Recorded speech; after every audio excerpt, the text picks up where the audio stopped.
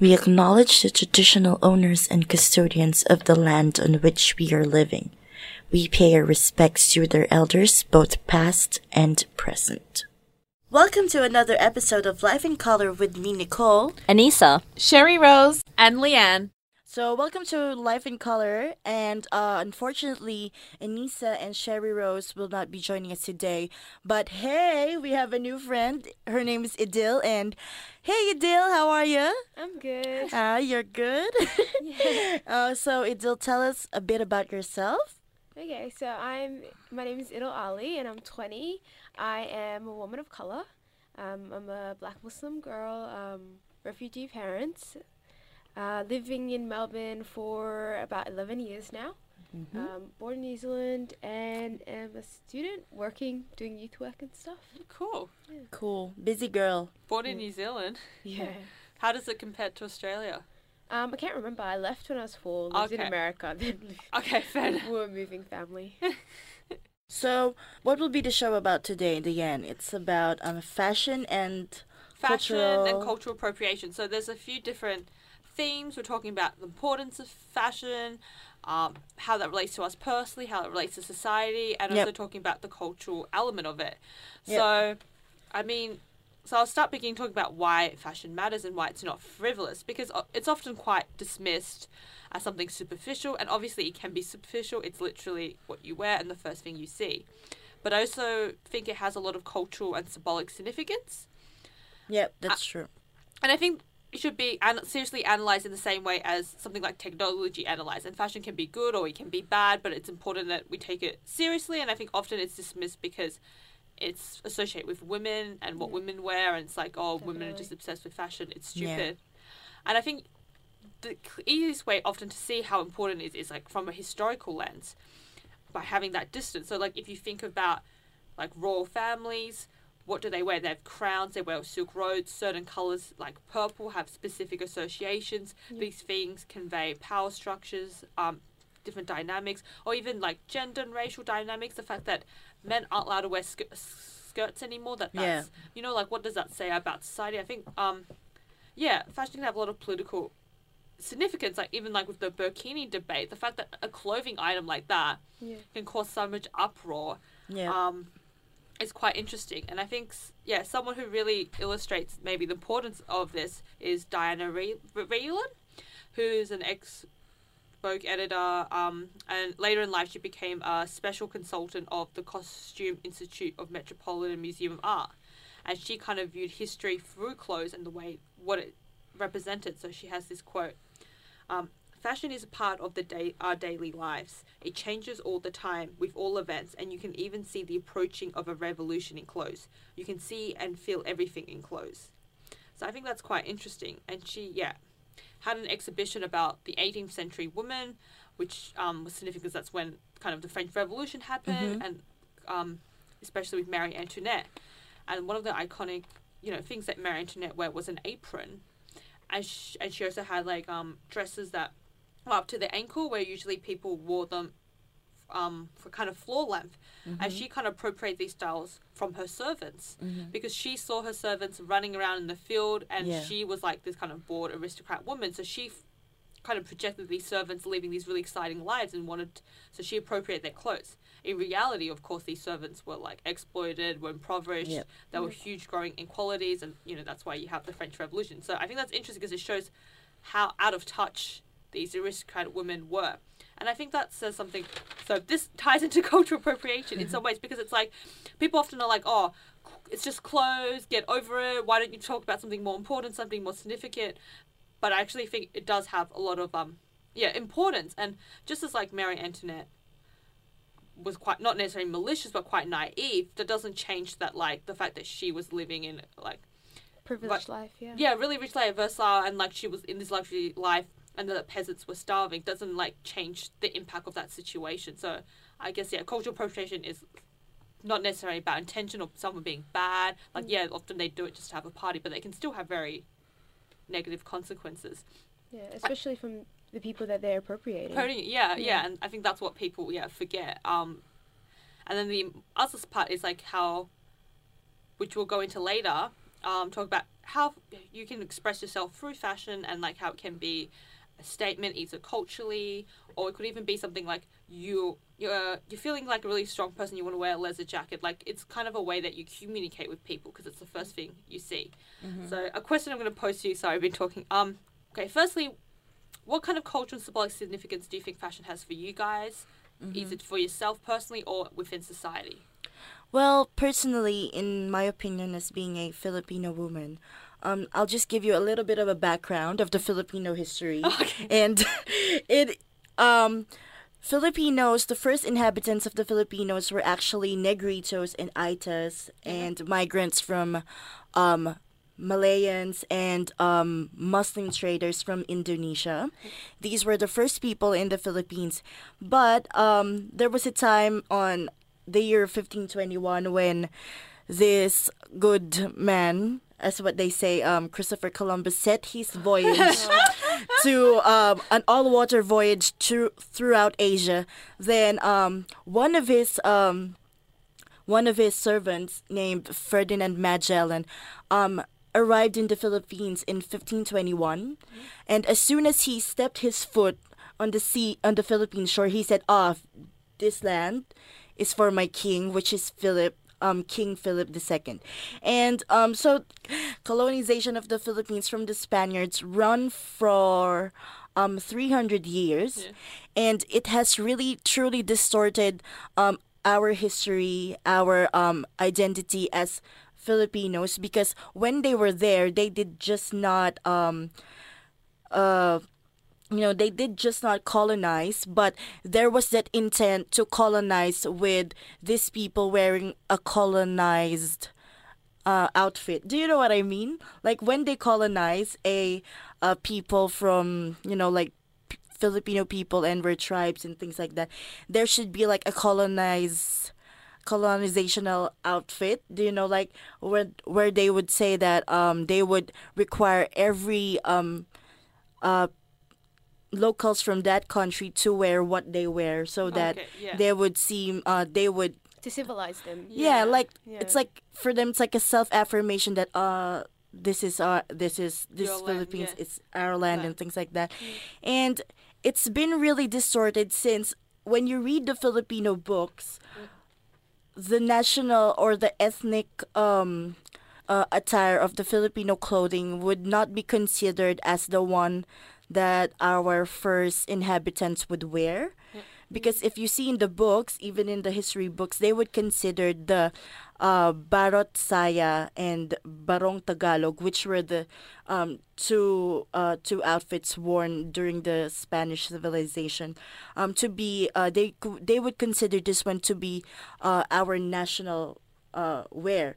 So it seems like that the Philippine fashion has been disregard from the very first start, and that's why I think that Filipinos does not connect fashion and the original culture in our society. So it's always about being a Filipino would think that they would really look good or they would really look representable if they wear Spaniard-like clothing or American-like clothing. So and that still happens in contemporary society. Yeah, it does. Like nobody wears tribal clothes there because they would think it's a joke. But in reality, it shouldn't be. That should be everyday wear. Yeah, because it's the Philippines, and Philippines is an island, and the people there are locals. But even the people there disregard that clothing because they don't deem it relevant. Instead, they deem it to be, they don't take it seriously. To me, as like maybe how these colonizers would think that, because they want to change everything. They want to change your clothes. They want to change your way of living, things like that. And yeah, that's just about Philippines. How about you? Yeah, I can really relate to the point you made about in terms of like clothing, and I feel like when you go to like if you're going to work, for example, you wouldn't wear your cultural clothes, and it's really stressful because we would want to, but we wouldn't be taken seriously. Yeah. And then the backlash for that is, well, if you guys don't wear clothes of your culture, so it takes away from it. So when people appropriate it, it's seen as like, well, it's not like, I've never even seen you wear it. Like, why are you getting all caught up about it? Why are you getting so upset about it? Because that's not even something you identify with. And it's like, well, I do. If I go to a Somali wedding, I would wear a dirah because that's my traditional clothing. And it's different because you see the younger generation sometimes want to wear dresses because they're like, this is my opportunity to like get dressed up. And then they see like what they see in the media as how you should get dressed up with. And then they get there and you're kind of like, this is a Somali wedding. You're supposed to be wearing traditional Somali clothes. Yeah.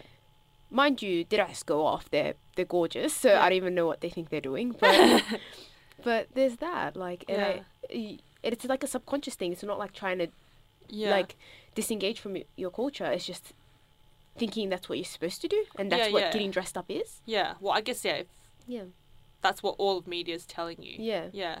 That's the norm. Yeah. Yeah, like the idea of, distorting your identity and things like that. And, I just want to know, like, what does young people think about, like, the traditional wears and their ethnic wears is, like, if they were brought up here in Australia, would they think that it would be still appropriate to, represent themselves or associate themselves with those traditional wears? Or I think it would be made fun of. I think at the end of the day, like if I went to my graduation, like to me it didn't even occur to me to wear a dirah to my graduation. Afterwards I was like, oh, it's a ceremony. I'm graduating high school. I should have worn something that represents me. And then I just didn't because it didn't occur to me. And I because there's a time and a place. And we're taught by this society that you can wear your traditional clothes when there's a multicultural event that when we organize for a day. Bring your food, bring your clothes, bring your culture for that day. Don't speak in your language because we can't understand it. But that's about it.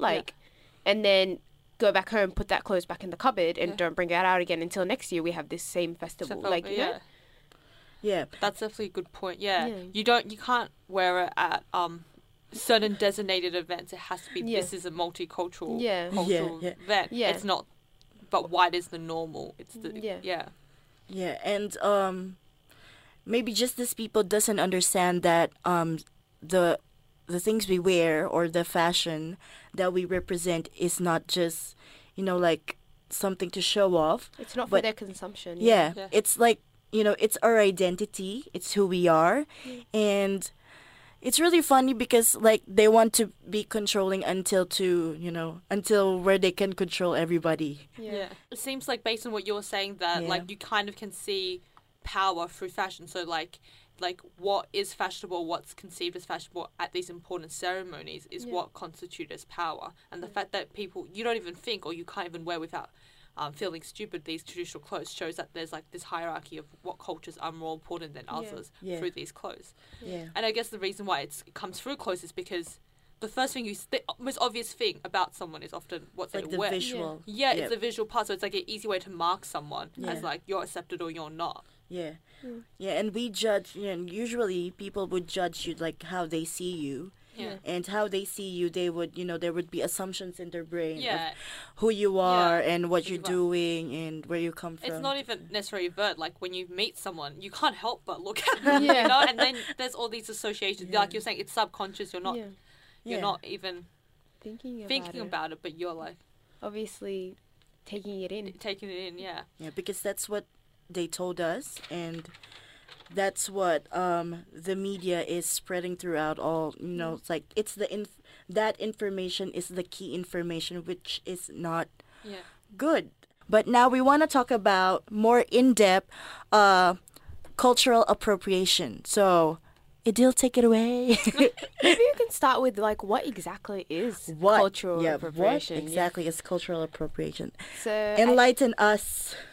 I would say cultural appropriation is when you wear something from someone else's culture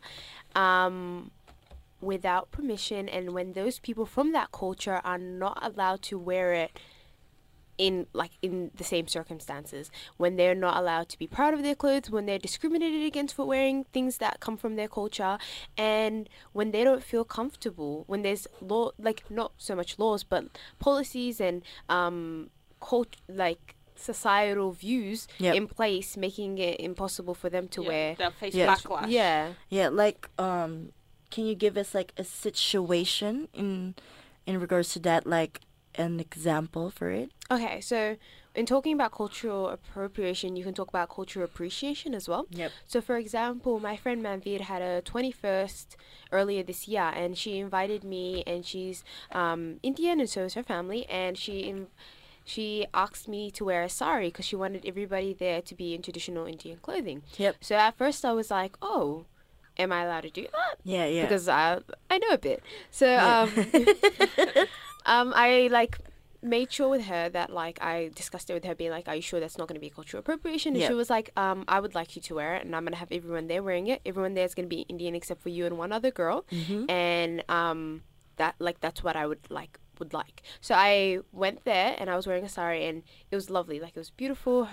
Everybody, it was shocking not to see anybody else. I was like, this is weird. White people are normally everywhere, but they weren't, except for servers. And it was really fun, and I loved it.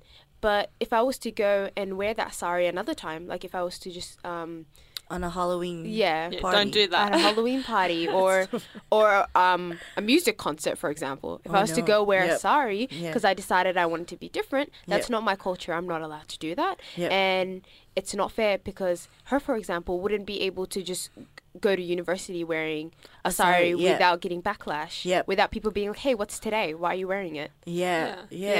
Oh, I was like, that's the thing about what you were saying about Halloween and music concerts, that's usually the places where people culturally appropriate. And people are like, oh, I'm just appreciating the culture. But it's like, you don't wear a sari to go to uni. You don't wear a sari for your job interview. You don't wear sari graduation. You don't wear sari at places that are important. You wear sari to be interesting or to be exotic, or basically you wear it as a costume. And when you're wearing something as a costume, it's not appreciation. That's not appreciation. You're taking a joke. You're not taking serious. And other people who that culture belongs to, they don't feel.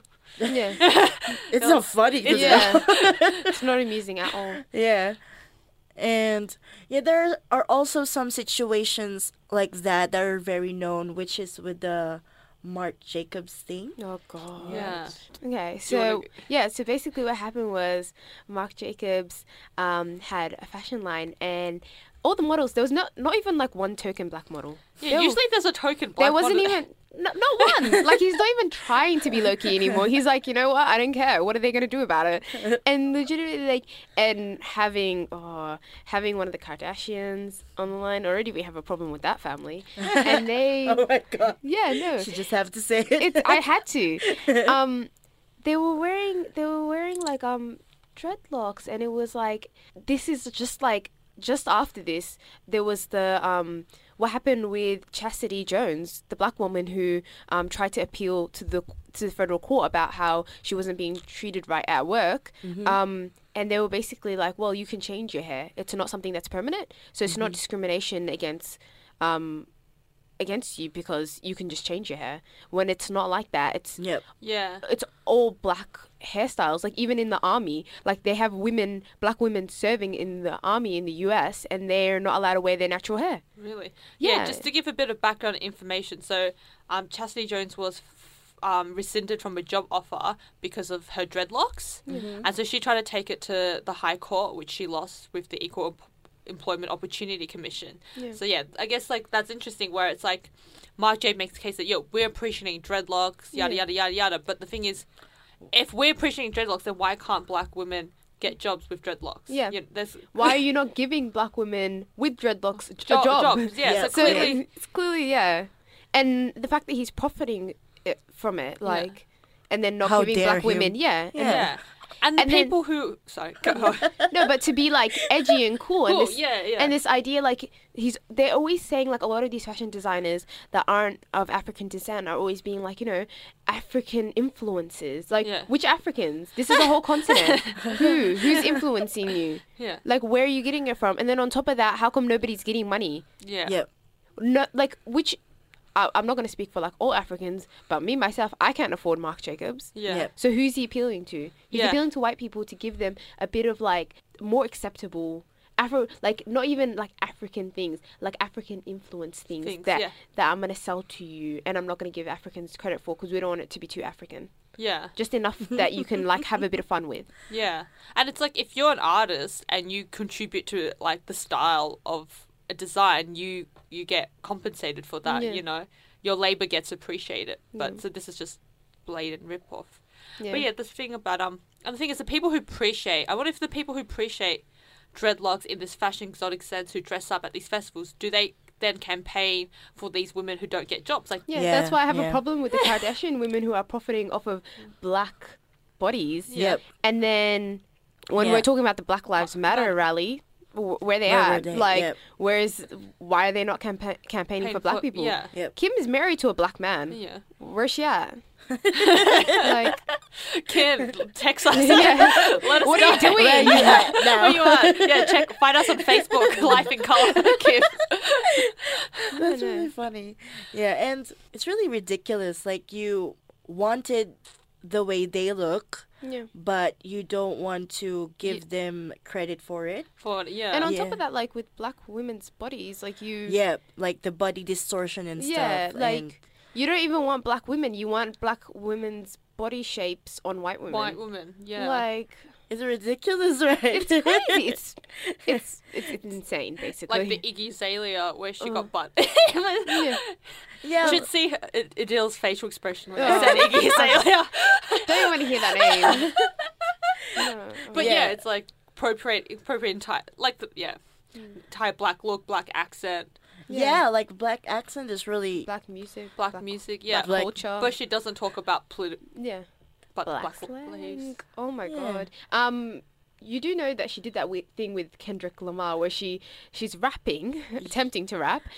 She's pretty incoherent, but when they played it back really slowly and like tried to like decipher what she was saying, they found out that she was just like mimicking Kendrick Lamar, like one of his like older songs. So she basically just stole a song of her black boyfriend's, I think it was brother or cousin or something. Yeah. Kendrick, just stole his song. Like, there you go. So subtly. And then we were all like, what just happened? And then she got blasted because, Black Twitter goes hard. It does go hard. Yeah, so why are we talking about, why are we trying to differentiate appropriation versus appreciation? Like, because we want to stop appropriation. Yeah. And I think another example, maybe to highlight the difference between the Marc Jacob one, is that, it's with like, with designers is, so Dolce & Gabbana recently did a line of hijabs. Yep. And Uniqlo also did a line of Muslim clothes, but with Uniqlo, I might be pronouncing this wrong, but they did it with this Muslim Japanese designer called Hana Tajima. Yeah. So in that instance, they got a Muslim designer to do something with them. So obviously firstly, it would be not like this weird like African or like Muslim thing. It's like it came, she's obviously getting paid. And so for what I gathered, so Anissa couldn't make it, but she was telling us that the Muslim community felt different about that because they involved someone. So I guess, what do you think? So do you see the difference between the kind of Uniqlo and the Dolce & Gabbana case? Or I felt like Hannah had a say in it. So it was more Uniqlo was working collaboratively with her rather than taking her stuff, not giving her credit, and then making money off of it and then trying to sell it to other Muslim people. Whereas Dolce & Gabbana, like, okay, but like, they didn't even come up with anything new. They literally got plain black abayas, which is like the long garments, and it's just like, I have so many of them.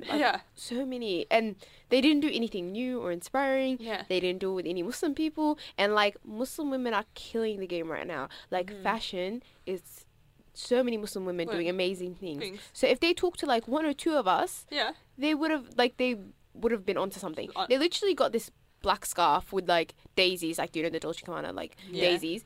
And I'm not even lying. I literally have that hijab at home. Like, I have it. So I looked at it and I was just like, oh my God. How much did you pay for? How much does the doctor come up? $10. $10. There you go, bargain. Yeah, it was on sale. It was lovely. And I was just like laughing, being like, I was like a good 3 or 4 years before Dolce & Gabbana. Yeah, trendsetter here. Yeah.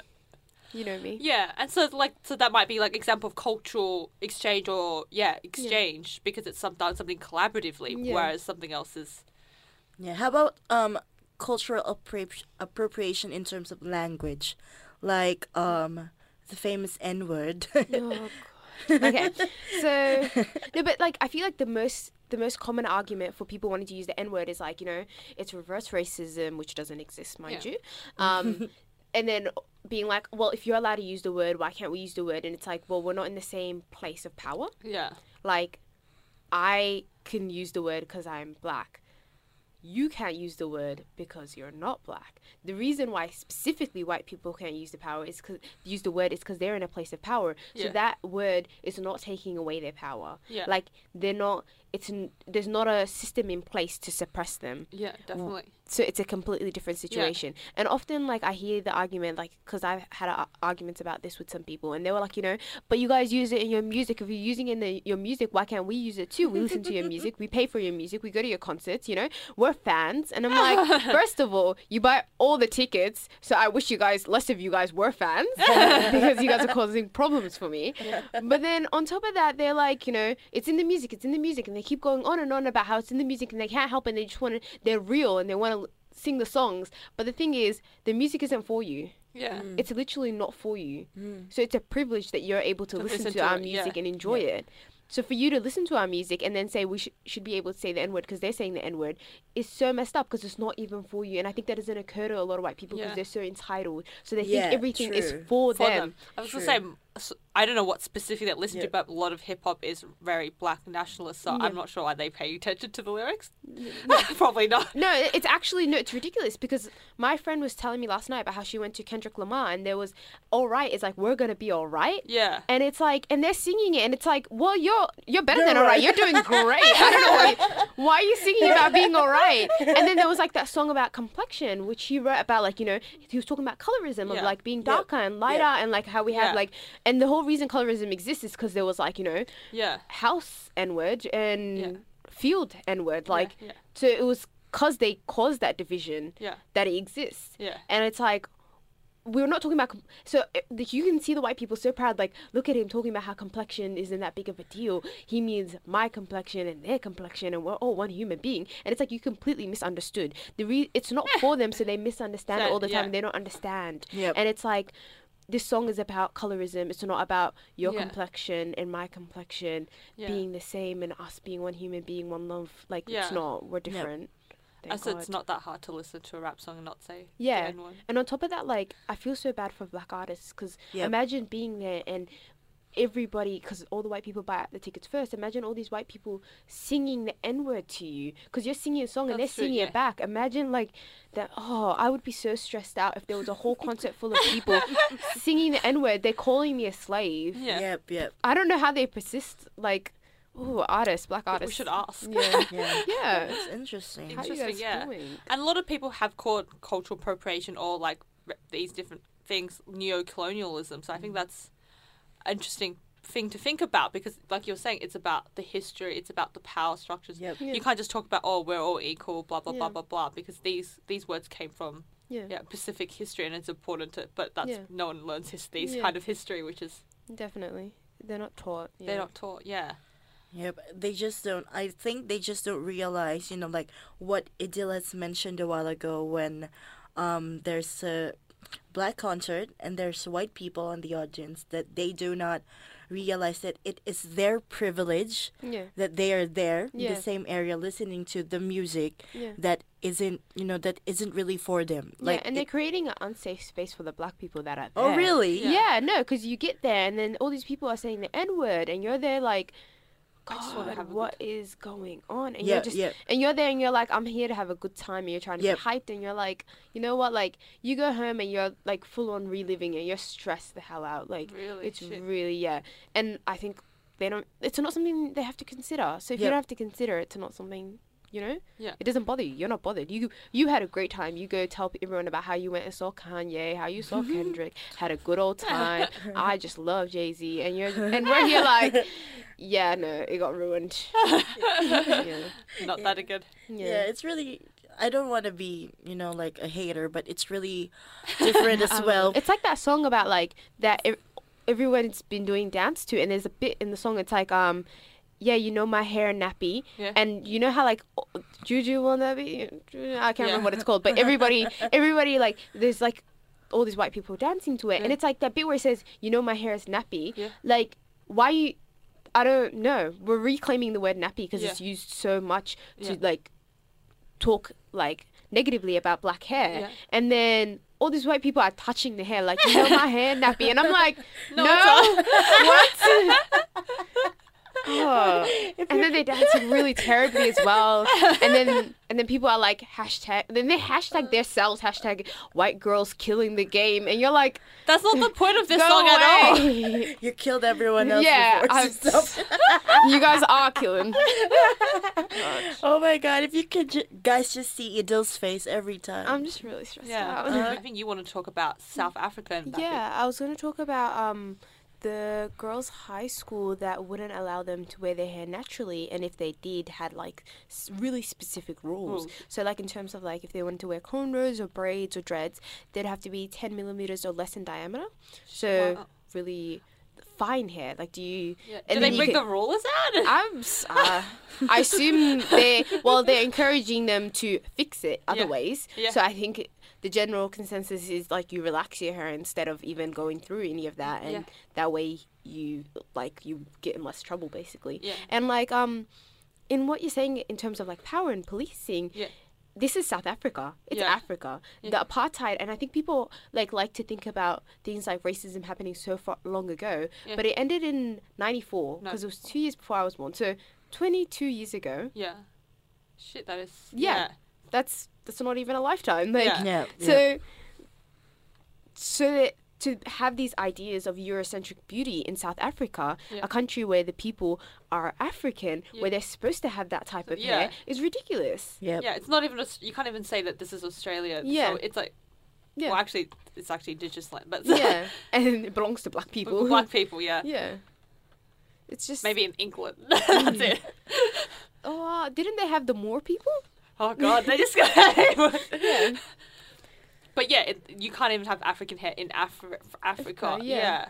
It's ridiculous, and it's like it comes down to like the idea of like capitalism of there's a big industry of making money off of making black people hate their bodies, making ethnic people as a whole hate their bodies. Like the money, there's like there's a Indian temple that makes a lot of money from. Because people sacrifice their hair there, and basically they sell the hair and they sell it to South Africa, and there's just like low-key you just find out about like random things like that. That's you're so like odd. So they sell it to South Africa because what are they going to do with the hair? People are sacrificing their hair, and then they sell the hair, and then the temple makes a lot of money, and it's just one of those things by luck that they were like, oh well, Indian people keep, and it's because African people are made to hate their hairs, and they need to buy wigs and weaves and these things because they're told that their hair is not good enough. And even if it is, like there's so many black women that are empowered and they're like, my hair is beautiful, but they know that if they go into to find work they're going to be discriminated against, and we've seen evidence that they have been discriminated against. So it's not like they're being illogical. They know they have to go out in the world and make money and live. It's like a survival thing. You have to be strategic. And that's an unfortunate. Yeah, and there's this idea of like, if we teach them to love themselves, black women are out there loving themselves. But the rest of the world don't love us. Like, that's the problem.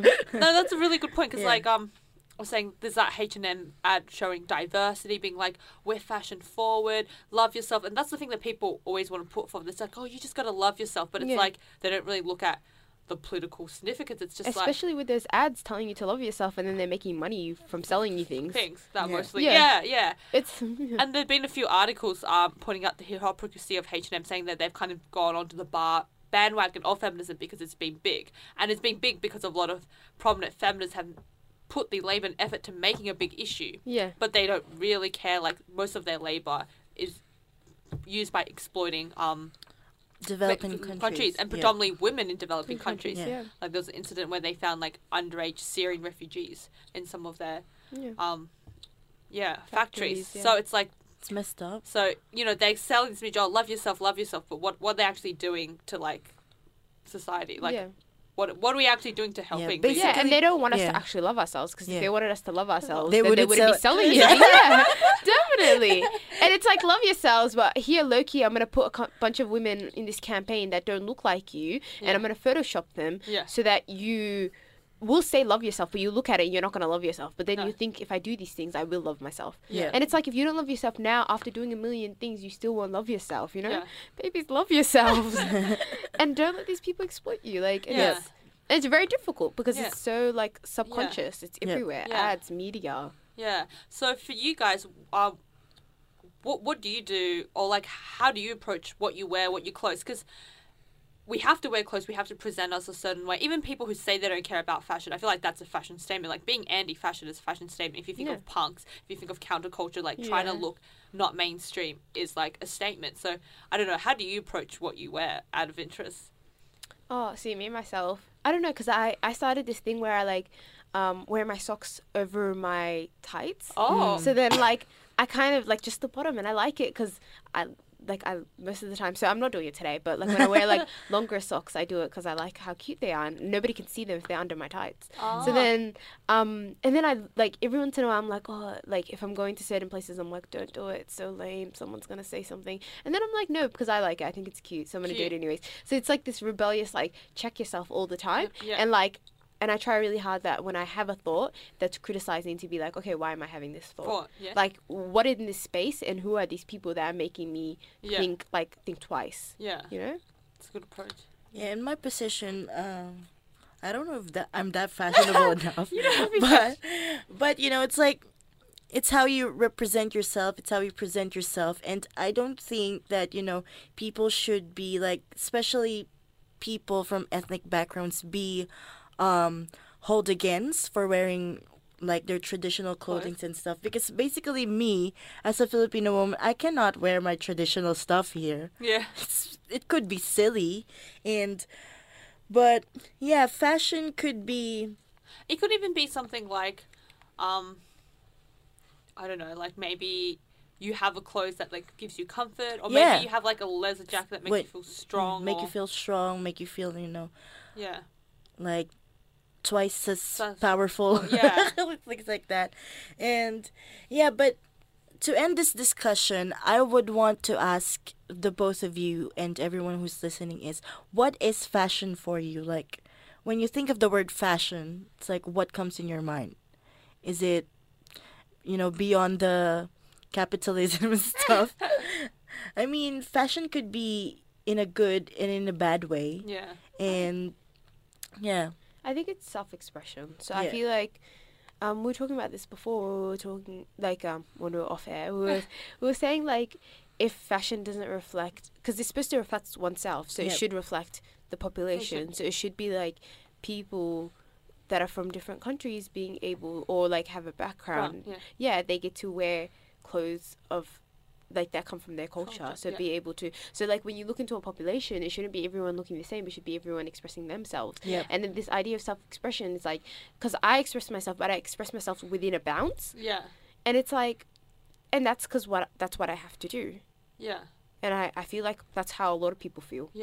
I think that's an interesting point, because a lot of fashion rhetoric talks about being individual, about being unique, you have this like paradox where it's like, you have fashion trends where everyone wears the same clothes. Everyone likes the like. I think so. It's like this weird thing where it's like we're told to express ourselves, to be unique, but then you get punished for being different. No, but I think that whole idea of being like indie and stuff is indie is like reserved for like people who are white. No, because like when I see black women are always like wearing like brighter, like especially like the idea of like, do you know how there's like the idea of like ghetto black women, like when you look at like the trends, like in terms of like hair, like the braids and the laying their edges, like wearing these bright colors, like they're at the forefront of fashion. Like, and I would even say like, but they're not getting credit for but like trans black women as well are like really on the forefront of like creating trends, and they're not getting the credit for it. And when they're doing it, it's like ghetto and it's seen as like gross. Yeah. And then when other people appropriate those trends, it's suddenly like it's appropriate. Like it's cool. you could talk about BuzzFeed and stuff is always like, oh, look at this new trend, blah blah blah blah blah. And I'm like, it's not new. Yeah. Like this has been my whole life. Like I don't know. Yeah. And it's often like really humiliating because they'll use it the wrong way as well. Like how Marc Jacobs got credit. Like Marc Jacobs inspired mini buns. Oh, really? That was so. That was like insane. I didn't hear about mini buns. Mini buns. So it's I'm blanking out on the name. Black women call it. Oh, I'm so humiliated. But yeah, this definitely like the whole neo-colonialism. It's like, the Definitely whole fashion design is supposed to be creative, original. But what if you're saying is that they're just taking from other cultures, getting credit, making money, and while these people Bantu knots. What? Sorry, they're called Bantu knots. Bantu knots. And that the whole top knot phase. Yeah, so it's called Bantu knots, and then they were like, Marc Jacob inspired mini buns, and then all white women started doing it, and it was like. Yeah, it's like, when they get to do the branding, it sells. Yeah. Like when they present this thing, for example, with what's happening lately with the Philippines right now is that there's this cafe, a fine dining cafe in New York, and it's called Manila Social Club. And they introduced this ube donuts with the topping of a 24-karat gold.